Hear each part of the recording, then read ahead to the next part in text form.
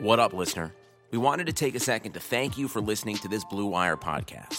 Be sure to show your support to this pod by subscribing and dropping a 5-star review on iTunes, a follow on Spotify, or the appropriate DAP for any other platform you might be listening on. And if you're enjoying this show, chances are you'll like one of our 75 other sports podcasts.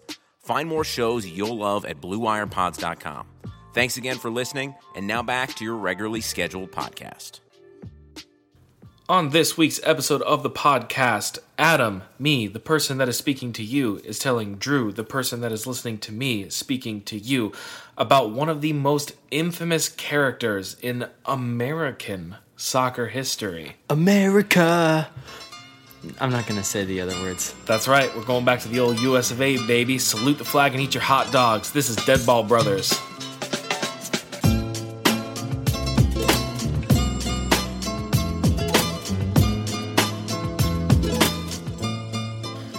Welcome to Deadball Brothers, a weekly podcast about soccer and history with a healthy dose of stupidity and a part of Blue Wire podcasts.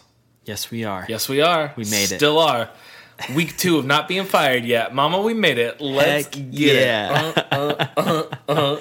We dancing. I am everybody's least favorite athletic writer, Adam Whitaker Snavely, joined as always by my real-life brother, Drew Snavely. And I don't have anything to say about Manchester United today. They crushed Tranmere. Wow. Ooh, Tranmere Rovers are decimated by Jesse Lingard got his first goal of the season. Oh my gosh. He really did. He so did. He really did that. And then we also lost to Burnley 2-0. So a lot has happened since we last recorded. It feels very much like Ole is trying to save his job by winning the FA Cup. I literally just said that on my friend's podcast I was just on, Fantasy Soccer FC. Oh, go check him out to it if you want to. If you want. I was saying the same exact thing. Seems like he's putting all of his stock in the FA Cup.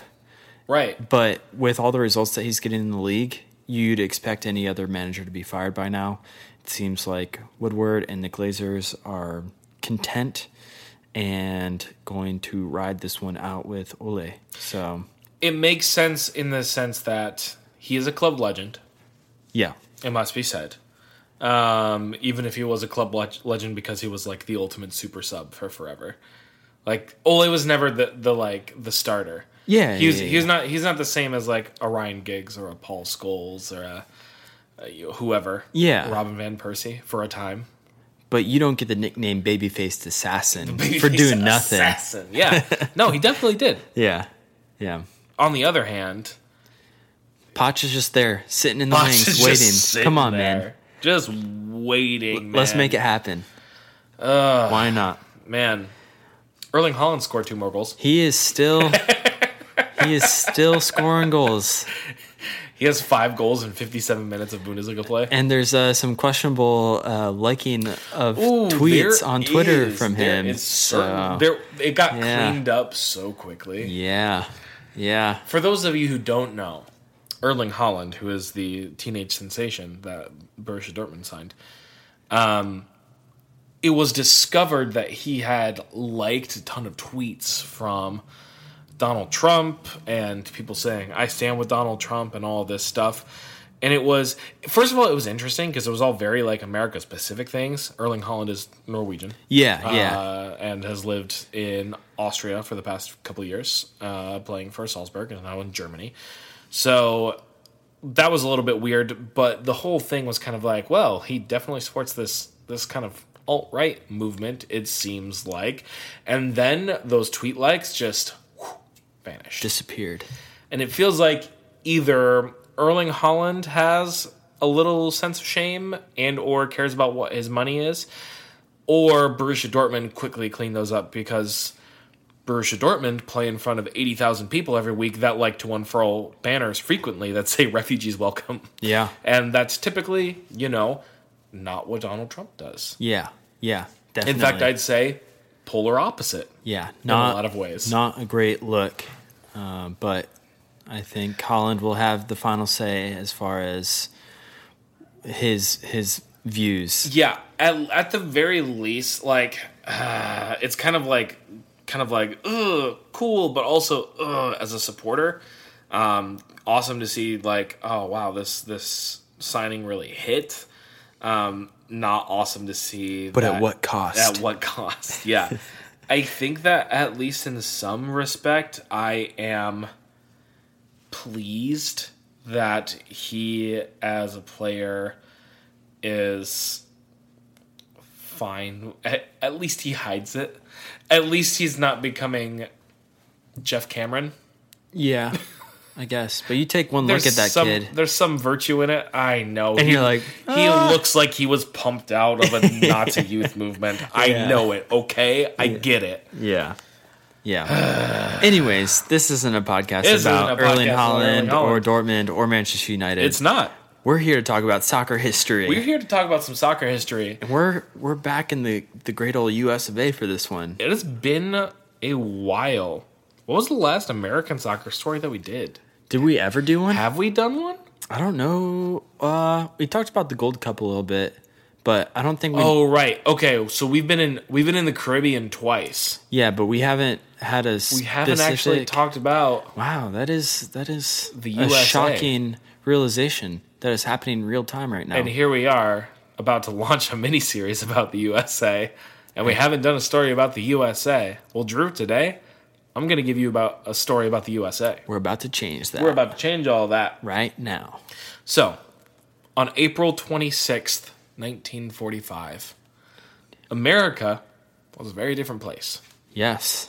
World War II was still happening, although it was only like 6-ish months from finally coming to a close. This was the point where we're like, oh, we're definitely winning this. Yeah. Kind of thing. It's just like they're on the ropes and trying to make it difficult for it to end, all that stuff. McDonald's was still a small locally owned restaurant that wasn't yet known for speed or franchising. Nice. And ABC was only 2 years old.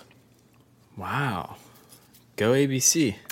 And in Queens, New York, a child was born unto us. Jesus. Charles Gordon Blazer, or Chuck, as he was known throughout his life. We're talking about Chuck Blazer today, baby. Chuck Blazer. You remember Chuck Blazer? No. You don't remember Chuck Blazer? No, oh my gosh. Wow. This is going to be a good one for you then, my friend. I'm ready. I feel like you're going to know. I feel like you might just have forgotten the name, but you will know who this is shortly. Okay. And other people will know who this is. But buckle up, my friend, because you are in for a ride. I hope nobody revokes my soccer fandom Nah, it's fine. It's fine. card. Don't worry about because it. I don't Don't know worry who about it. he is. Chuck Blazer grew up as a middle-class Jewish kid in New York. And from the get-go, there wasn't much that was interesting about him. Okay. Most of his classmates in high school, speaking to Ken Bensinger of BuzzFeed, didn't really remember him at all.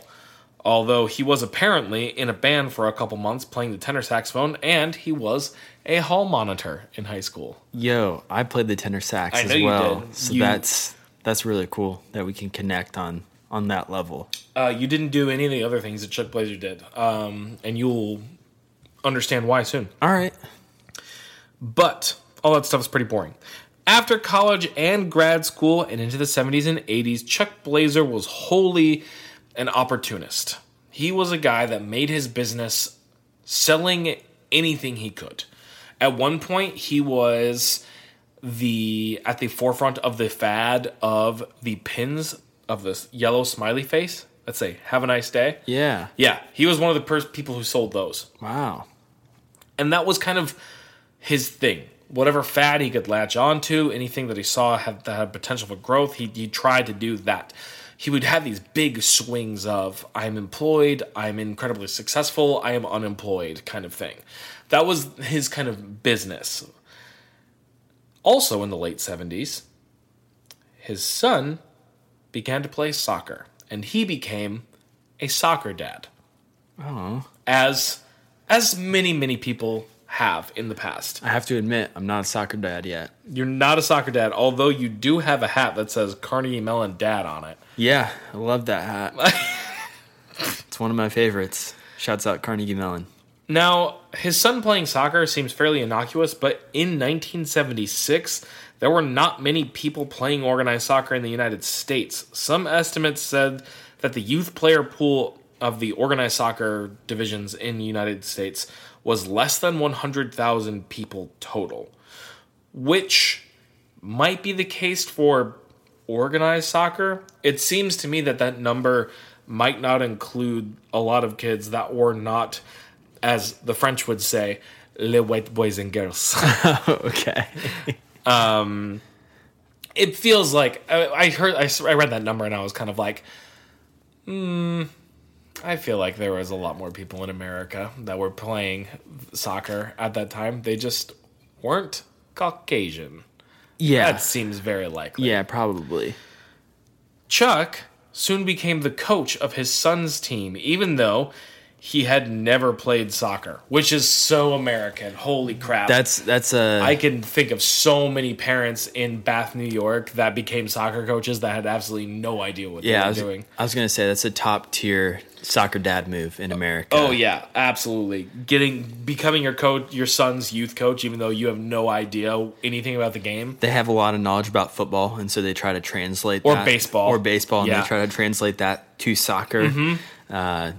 You just have your classic dad sayings. Oh, kick it. Rub some dirt in it. Yeah. Run faster. Come on, ref. Whoever has the most guts is going to win this game. Yeah. Guts. Chuck was coaching with no experience. He soon realized, however, that he much preferred the organizational side of things and quickly rose through the ranks of local soccer.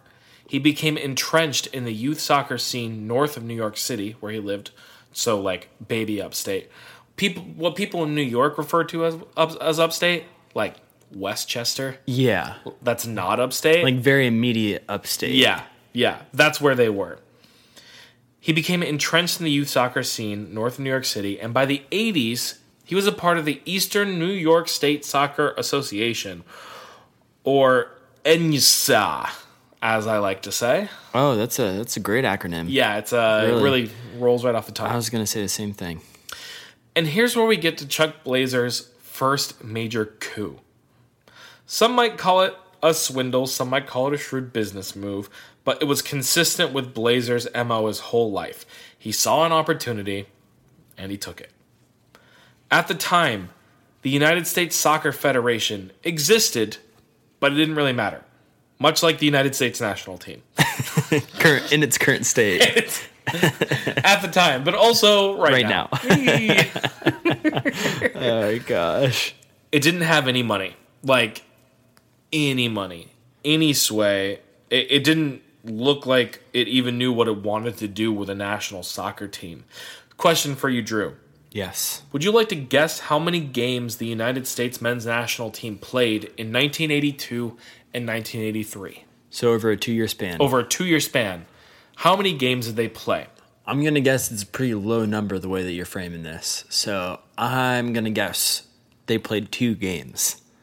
You are exactly correct. Oh, yes. They played 1 game. I mean, that's terrible. In 1982 and 1 game in 1983. Wow. Think about how many games the United States played this last year. You had 2, like in 2019, you had 2 games in January. You had a game in March. You had 2 games in June. You had CONCACAF Nations League, and the Gold Cup was this year. Yeah. So you had 6 games in the Gold Cup. So that takes it to 10. You had CONCACAF Nations League, which was, they were in a group, so they played 4 more games. 14. They had a couple of friendlies in there. They played between 14 and 20 games. Yeah. In 2019. In 1982, they played 1 game. And in 1983, they played 1 game. That is crazy. That's what I'm talking about when I say that it didn't look like they knew what to do with a national team. Yeah. It's like everybody else has one of these teams. I guess we should have one too. Right. But it's like they didn't have somebody scheduling matches against other teams. I don't know if this stemmed from like a complete lack of money or just apathy towards the program, maybe. But the fact was there was very little happening with the national team. And the women's national team didn't exist yet. Yeah. So You just have a men's national team, and they're playing a game a year kind of thing. They haven't qualified for the World Cup since 1950, so it's been over 30 years. Yeah, they may as well just not even exist at this point. Pretty much. In 1984, however, the United States Soccer Federation was holding one of its regularly scheduled elections for its board and staff. And at the time, the Federation was based in New York City. They had a small office in the Empire State Building. New York City, of course, being Blazer's hometown, and the place where he was only living a short drive north of. Blazer did two things. First, he managed to get the United States Soccer Federation to hold its annual meeting on Eastern New York State Soccer Association premises, Nice. a.k.a. where he worked. Yeah. And then he put his name in for USSF vice president. Heck yeah. But he didn't just put his name in for vice president. He got Pele to endorse him. Oh, what? How did he do this? Yeah. Nobody knows. Okay. Like, I tried to find this really, really hard because I'm like, there's got to be something. Like, there's got to be something out there. It's literally just articles and articles and articles that are just saying somehow he got Pele to endorse him for... Like, Pele came out and made a statement. Yes. Like, it was definitely Pele. It wasn't like a Yes. forgery of any kind. It was just... It was like Pele showed up What the heck? and said, hey, vote for this guy for vice president. He probably, like, handed him some cash. Like a fat stack. Or something. There had to be something. But it was complete. This guy was running a regional youth soccer association when soccer didn't matter, and he got Pele to endorse him. Yeah, there's got to be dirty money in there somewhere. I don't know He what definitely happened bribed there. him. Had to be. There's maybe some skeletons in the closet, some bodies at the bottom of the river, but either way, Pele endorsed this guy. Okay. And it is probably the great mystery, because we know everything else that happened, but it is the defining mystery and kind of the genesis moment for what Chuck Blazer would become. Okay. Is Pele endorsing him for USSF vice president. A guy that has no background in the sport, doesn't even seem to like the sport, becomes a youth coach, and then an administrator, and less than a decade later, he has the greatest player in the world campaigning for him to become the second most powerful person in USSF. Because, yeah, he totally won that election. If you're an Yeah. American, you're like, yeah, I'm listening to Pele. Yeah, 100%. yeah. Pele is soccer. This at was that also point. this was also the time when Pele was in the NASL. He was in New York. He was playing for the Cosmos. Cosmos. So it was this weird time when soccer had kind of become this huge fad, and the NASL was getting like 70,000 people to games to come watch the Cosmos and the Tampa Bay Rowdies and the Yeah. Portland Timbers and Seattle Sounders and all these other NASL teams from way back when. Yeah.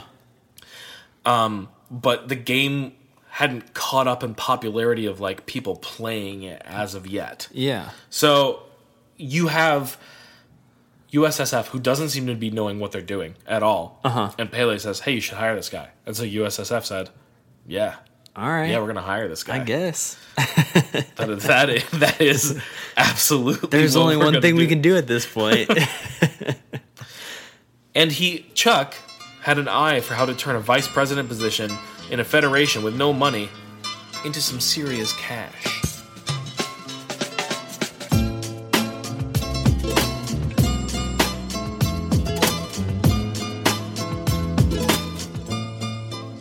You have made it to the housekeeping section of the podcast. Yeah, housekeeping. And since we have already played the little pre-roll that Blue Wire has given us at the beginning of the podcast, there is no actual ad to be read by us in this podcast for another company. So we're going to read an ad for ourselves. Yeah.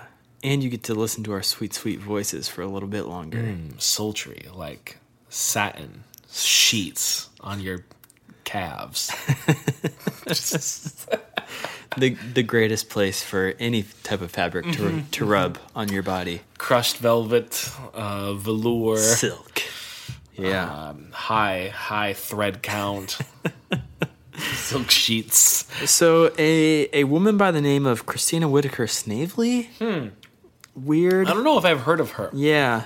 Yeah. But she left a really nice review. Wow, that's so nice of her. She said, a deep love for the game shines through the fun and quirky storytelling of little known, to most of us, moments in the history of soccer. Wow. That's so nice of Christina Whitaker Snavely, a person who shares literally two of my names, to write about us, complete strangers to her. Yes.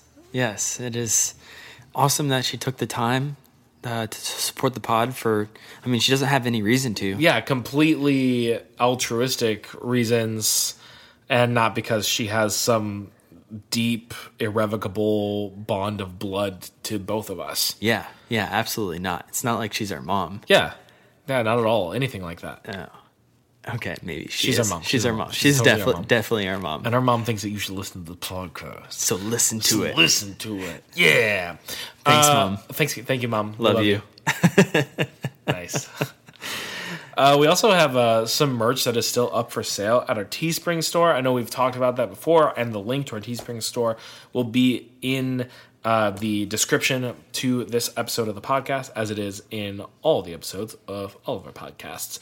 But just to remind you guys of what's up there, we've got the shirt that Drew is currently wearing, the Loudmouth long sleeve t-shirt. My personal favorite. Deadball Brothers, like a little graphic script running in a little repeat. He's counting how many there are.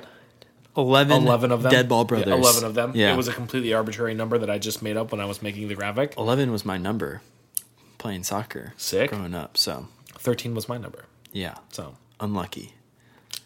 I made it. To some I made cultures. it lucky. I don't know. Lucky to others. We also have the Bonehead tees, which features our skull graphic on the back with Duo Stulti, a.k.a. Two Idiots in Latin on the front. There is the Scatterbrain, which is a little kind of zany take on the skull logo, and a little Japanese graphic on the front that means to apologize because we do it so much. We have hoodies and t-shirts that are the name of the podcast, which have the Deadball Brothers script with the skull logo behind it. All of those are available to you on the Teespring store. They look good. They feel good. My friends and people that I know that have gotten them really, really enjoy it, which is cool. We love to see you guys posting pictures of the merch. It feels really kind of surreal, actually, that people bought it. Can't believe people want this stuff. But super cool. And I'm kind of in the zone where I'm like, maybe some new merch would be good here shortly. So if you have ideas or anything that you particularly want as far as an item of clothing or something like that, hit us up, DM us on Twitter or reply to us on Twitter or anything. Send us an email, do whatever you want to do. But yeah, if you are so inclined, the link will be in the description. And Drew, we've plugged ourselves. Yes, we have plugged it. We did a pretty good job. We did a pretty good job of it too. Yeah. We kept it in the family, and now it's time to go back to this story. Thank you so much for listening to us babble about anything. To us dumb brothers. It means so much. Let's finish this thing. Let's do it.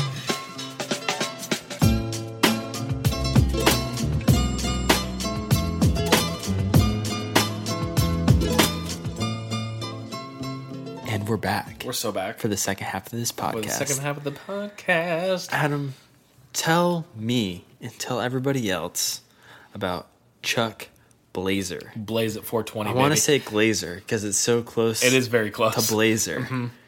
So, in 1984, Chuck Blazer becomes USSF Vice President.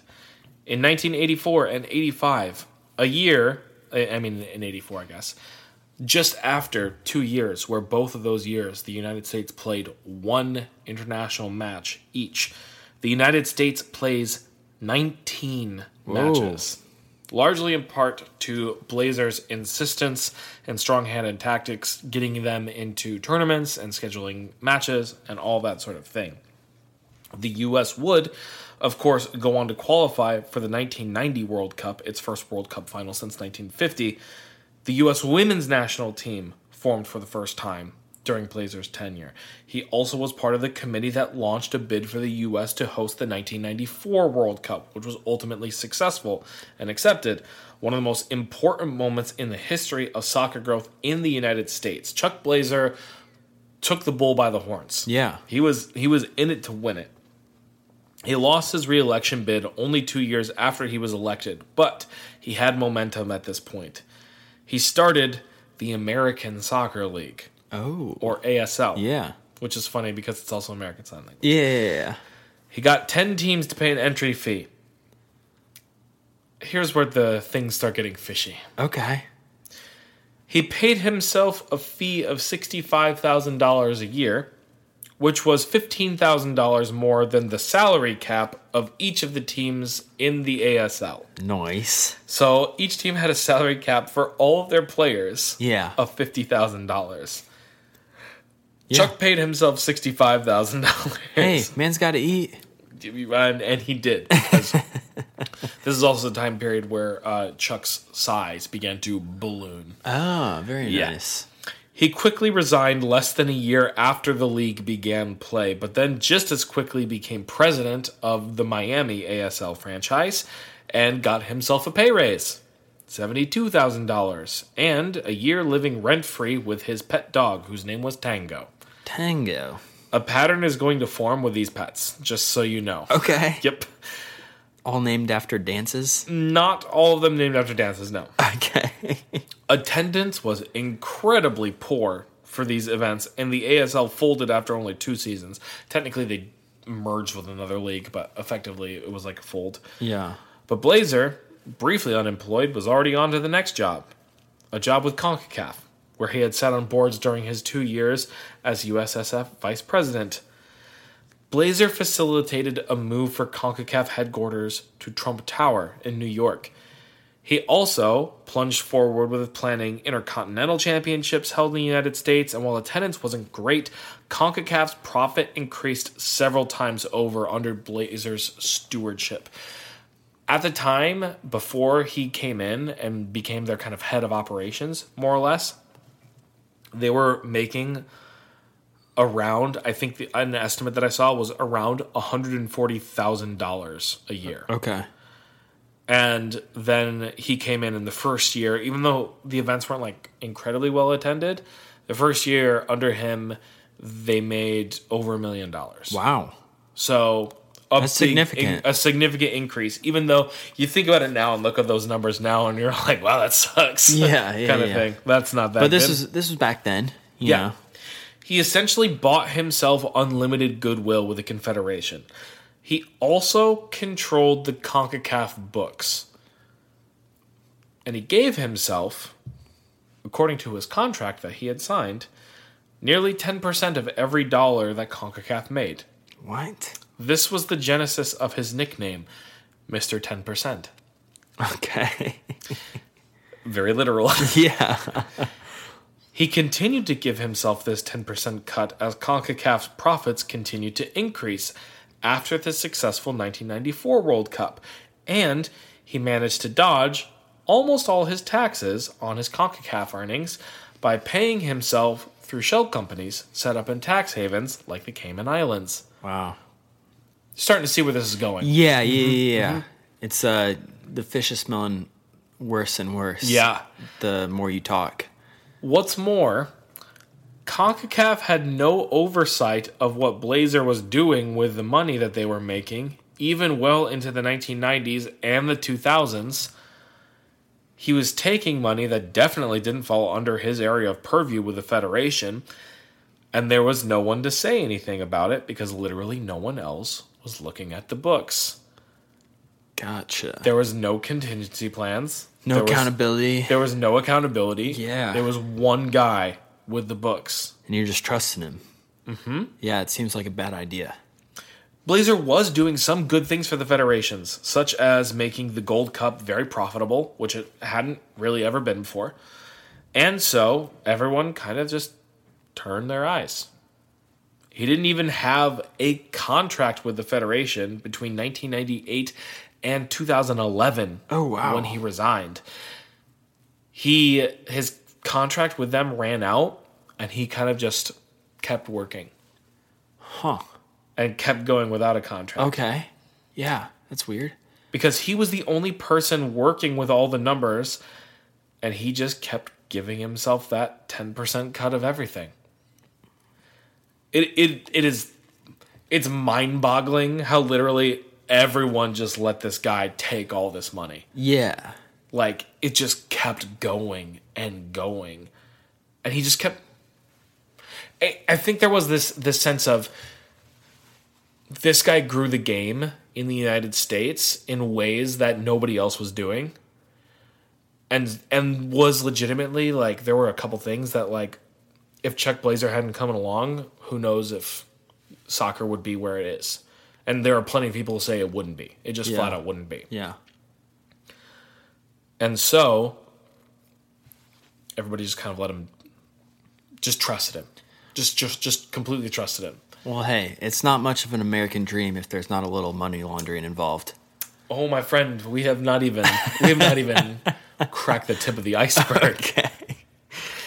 In 1997, Chuck Blazer was appointed to the FIFA Executive Committee. Yes. So in the span of 13 years, Chuck Blazer went from an administrator of a regional youth soccer association in a country where the sport was completely irrelevant, with no personal background in the game, and where the national team had not competed in the World Cup for 34 years, to one of the most powerful seats you can possibly have in world soccer. Yeah, that's the power of having your kids play soccer. It could be you. It's like, he had, like... This guy has less credentials than Matt Hill. Yeah. No, Who was our high school soccer coach, both of us, in Bath, New York, a town of 6,000 people. Yes. Yeah. And he got named to the FIFA Executive Committee.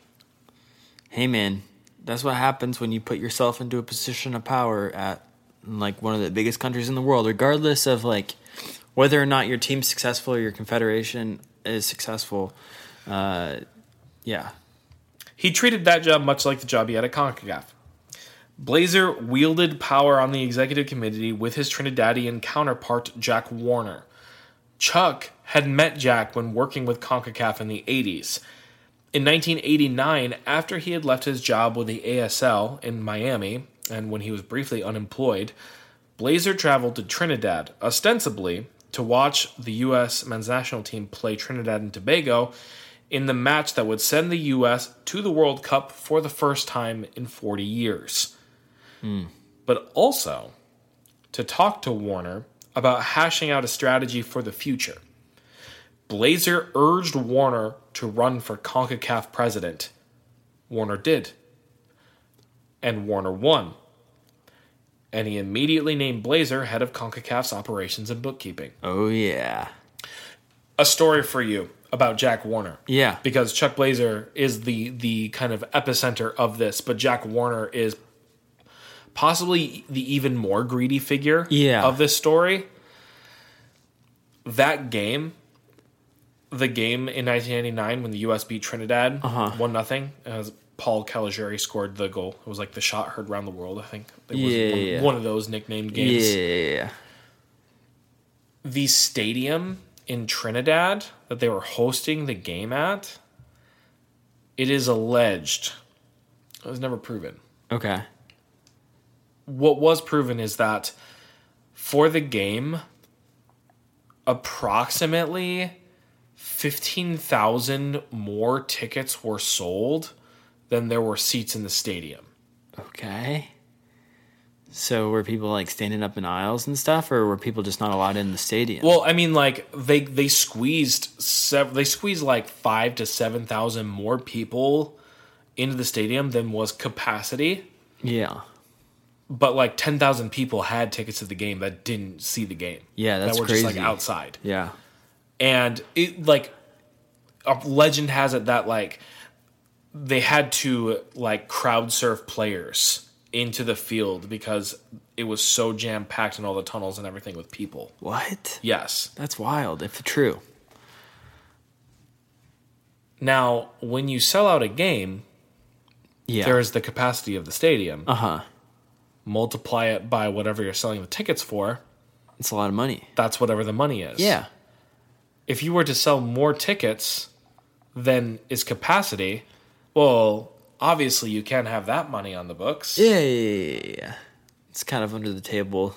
So they had 15,000 people multiplied by for whatever they sold the tickets for. That just... Yeah, the money's gone. Yeah. And where did the money go? Probably to Jack Warner. Yeah. So, literally, these two guys met during a con.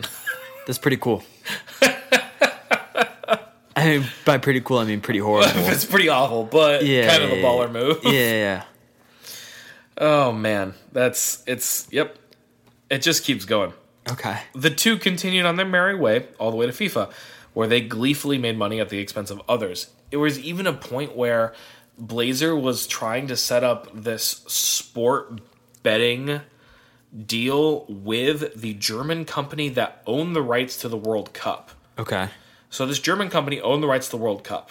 Chuck Blazer was a FIFA executive member, a.k.a. he was part of the committee that sells the rights to the World Cup.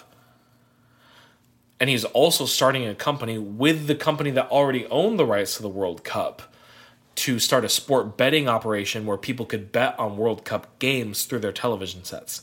Cool. Yeah. That's not great. Drew, you have a business degree. Yeah. I guess you could say that. Tell me a little thing about conflicts of interest. Yeah.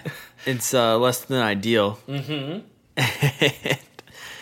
That one was so blatant that actually Sepp Blatter brought it up in a FIFA general meeting and said, Sepp Blatter had to bring it up. Yeah, that's pretty Sepp bad. Blatter brought it up and said, "Hey, we need more strict rules to prevent people from doing this." Wow, that is not great. Not a great look. Eventually, this all came crashing down on Blazer, as decades of fraud generally will. Yeah. The FBI was investigating him, and so Blazer did what anyone would do. He quit his jobs with FIFA and CONCACAF, informed on absolutely everyone he could, and then said that he should be considered for a CEO position at a big company.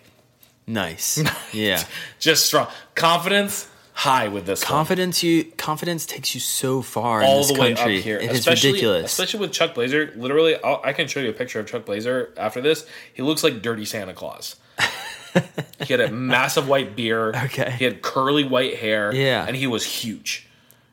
Just really, really. And he frequently dressed up as Santa Claus at like Halloween and stuff. Oh, wait, really? Yes. Oh, weird. It was kind of weird. Yeah, that's strange. Yes. Yes. Dirty Santa. Dirty Santa I Chuck mean, Blazer. he's just stealing all these presents from all these kids.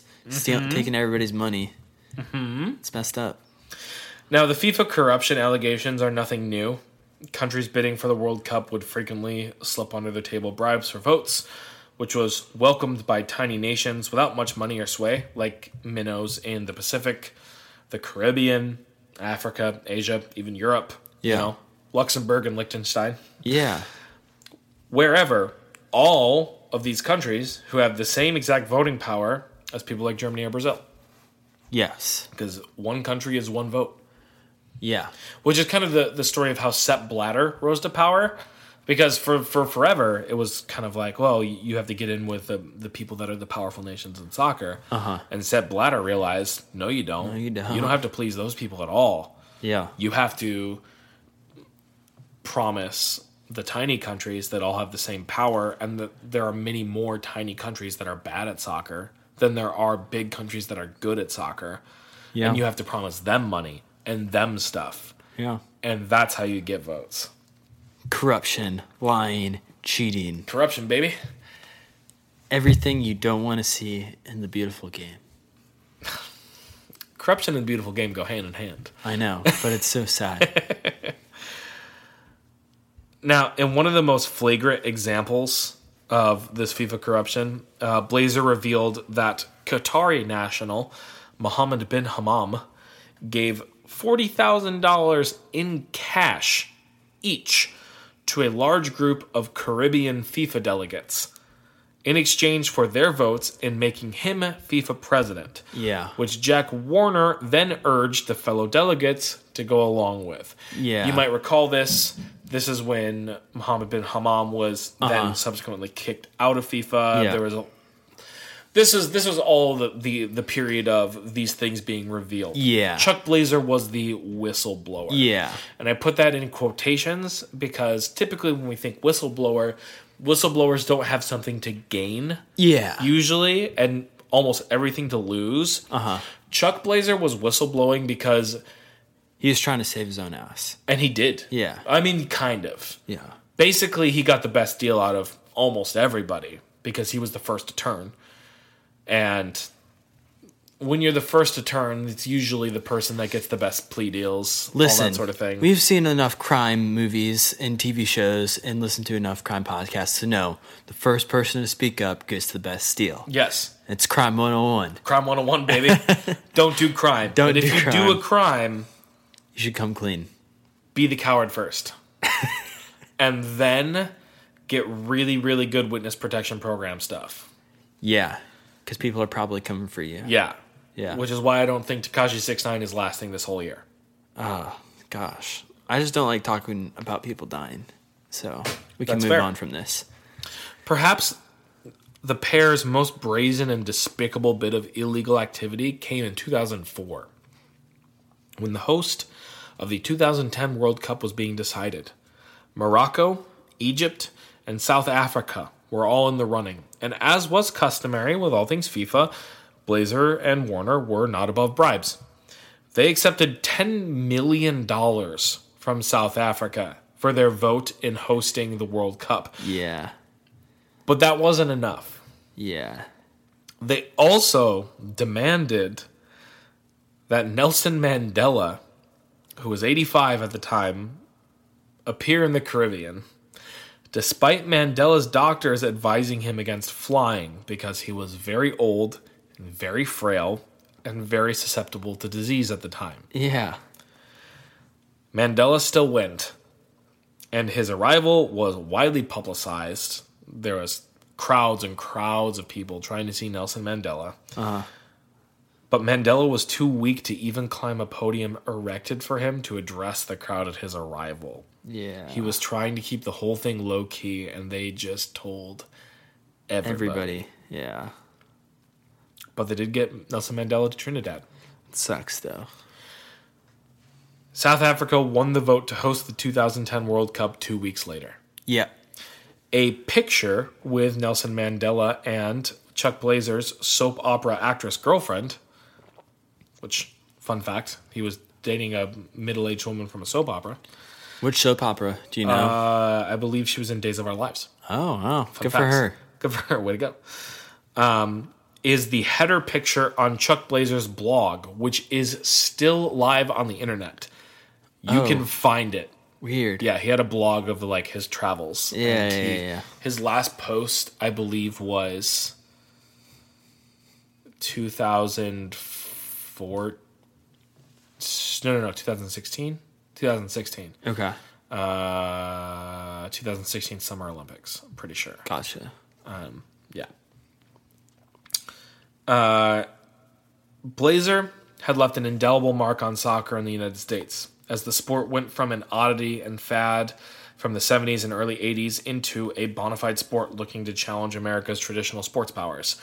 But he also did it to get rich, and he did get rich. Yeah. Rich. Largely with money that he was not legally entitled to.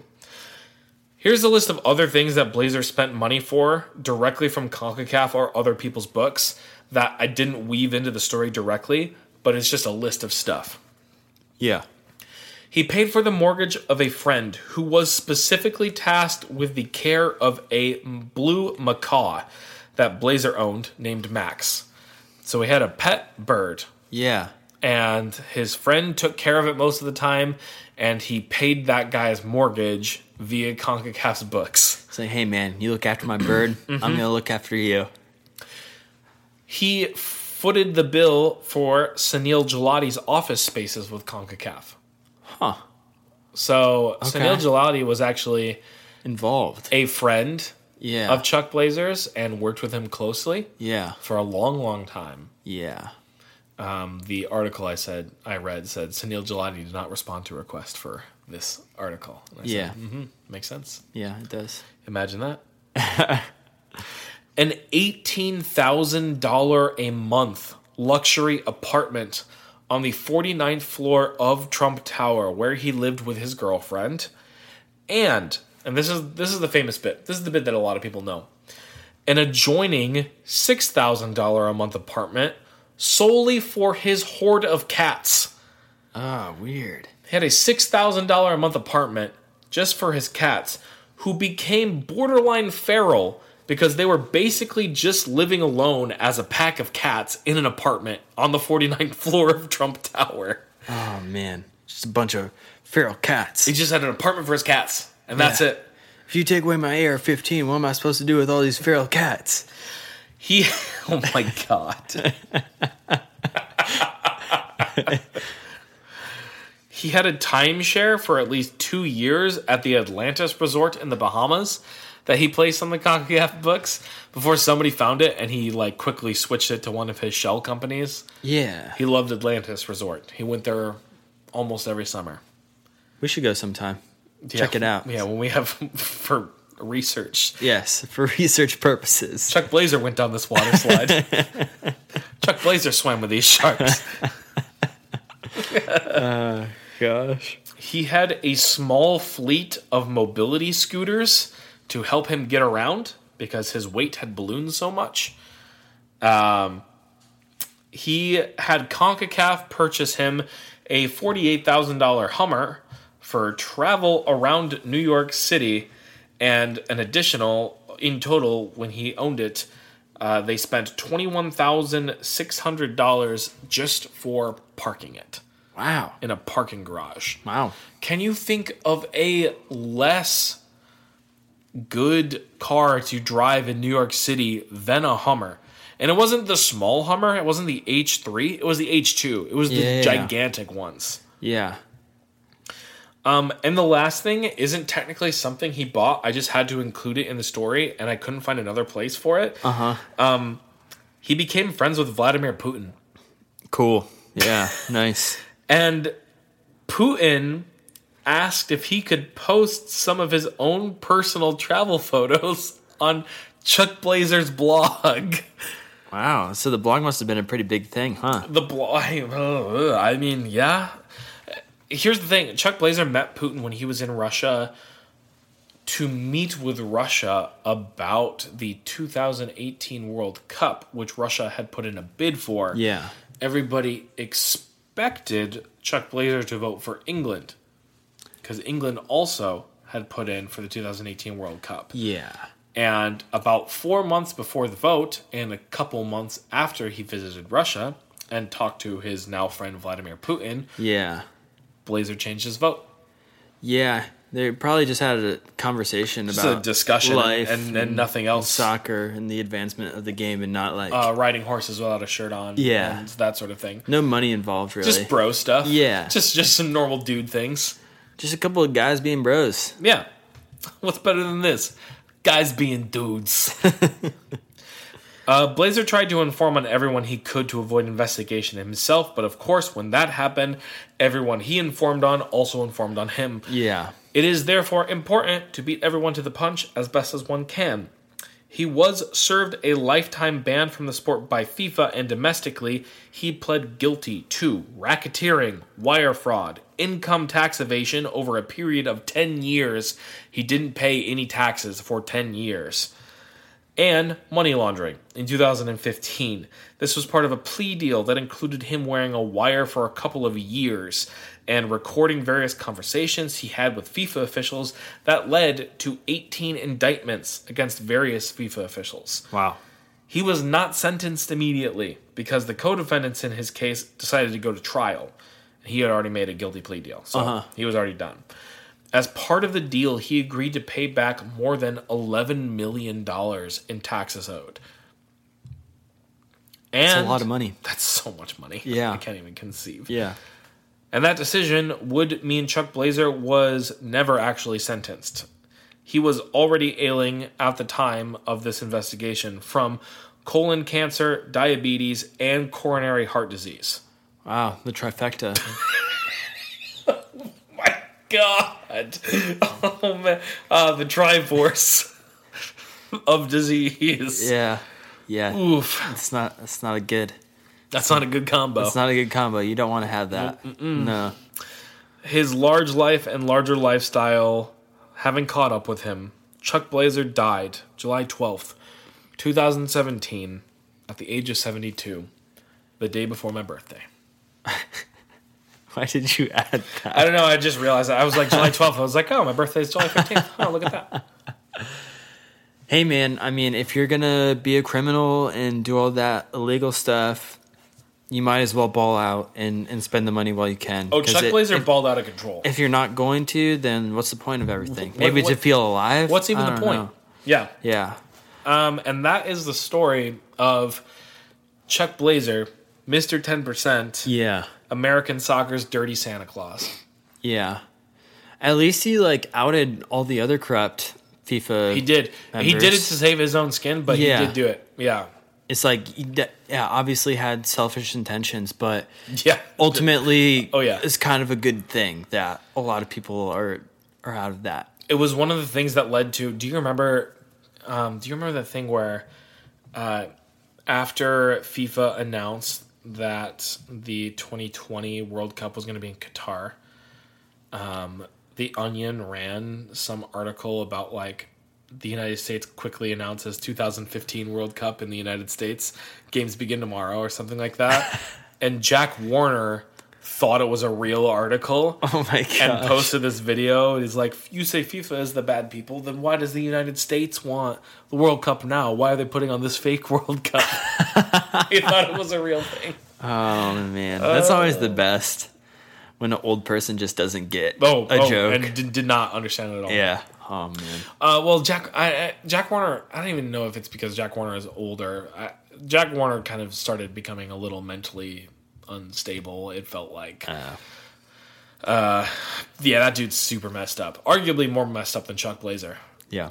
If you have any time, go look at some Jack Warner things because they are something. Let me tell you. Hey, we're not here to argue who's the lesser evil of the two. Yeah. Some sources for you for the story. Ken Bensinger for BuzzFeed is a really, really big one. Wrote a really good article, long form piece on Chuck Blazer. Also, Mary Poppenfuss. Sure. And Terry Thompson in their book, American Huckster, which is about Chuck Blazer.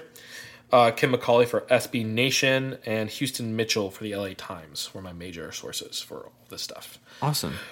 Yeah, that was a good story. Good. I'm glad you enjoyed it. Yeah. I'm surprised that you didn't know it. Well, yeah, I remember when all the FIFA people were getting accused of all these different things, and there was a mass exodus of just corrupt leaders leaving FIFA. But yeah, I guess I wasn't following it that closely. Yeah, Chuck Blazer kicked all that off. I vaguely remember an old American guy that had no idea how to play soccer. Yeah. I came across this one quote about him that was like, I could tell he had no real passion for the game. He was what I would affectionately refer to as a suit. I was true. Just wanted that money. But yeah, money. A very important piece of American and world soccer history. Yeah. So. Totally. Great job. Thank you. Thank you. And thank you, listener, for listening to this story and for listening to Deadball Brothers and continuing to support us. We really, really appreciate it. As always, if you have not done it yet, I know a lot of our listeners have, but if you have not done it yet, I know that what are we averaging? 150-ish downloads an episode? Yeah, something like that? Yeah. So right now we have 40 ratings on Apple Podcasts where most people get their podcasts. And if we could bump that up, say to 80 ratings or something of that nature, that would be doubling it. And it would help our podcast a lot. Because when you rate, when you leave good reviews, that tells the algorithm more people should see this. And if more people are seeing it, then we are doing better. More people are seeing our stuff. Our content keeps being made. We get the opportunity to create more content. So, as always, we super super appreciate your support thus far. If you have already left a rating or review, thank you so much. If you have not, please consider leaving us a rating and review because it does really help us. Another way you can help us out is just telling a friend if you enjoy listening to us, listening to our stories. Let them know about us. We're just a couple guys that love talking about soccer. Yeah. Brothers, actually. Not just normal guys. Related. We blood, really. And we're just having fun with it, but we would love to continue doing it. So yeah, absolutely. And we both have jobs, multiple. I have multiple other jobs. Drew has a full-time job outside of this. I have at times 3 other jobs outside of this. So like this is purely still like very much a passion project for us. We would love to turn it into something more than that, but right now that is where it is. If we want to turn it into something more than that, it's going to take your help and the help of anybody that you know, basically. Yeah. Just this week you were on your friend's fantasy soccer podcast. Yep. And there was a little discussion happening in the comments, like, "Oh, what's their handle?" And so I just saw a couple of people that were like, "Oh yeah, I subscribed. Like it's in the queue for tomorrow or whatever," which is really, really cool. I think that's awesome to see. So as always, if you want to follow us, we're at DeadballPod everywhere. You probably already know that if you're listening, but in case you didn't, at DeadballPod, we're most active on Twitter, but we're also on Facebook and Instagram. If you want to email us, we're at deadballpod@gmail.com. If you want to follow me personally, I'm at Snaves, Snaves. If you want to follow Drew, he's at Drew_Snavely on Twitter for our various thoughts and grievances with our favorite teams, which there are usually a lot. Yes. There's a lot of grievances. Yeah. It's like molten hot poop. I don't know. Jeez. Pooping on Manchester United. Why was that the choice? I don't know why. Why? I almost regret it, but I don't live life with regret. Drew, we're in a podcast network now. No I'm going to need you to regrets. keep this professional. Yeah. Yeah. I don't know. Yeah. Just a steaming pile of crap on Manchester United. All right, let's get out of here. As always, thank you so much for listening to this podcast, and we will see you guys in 1 week. Bye now.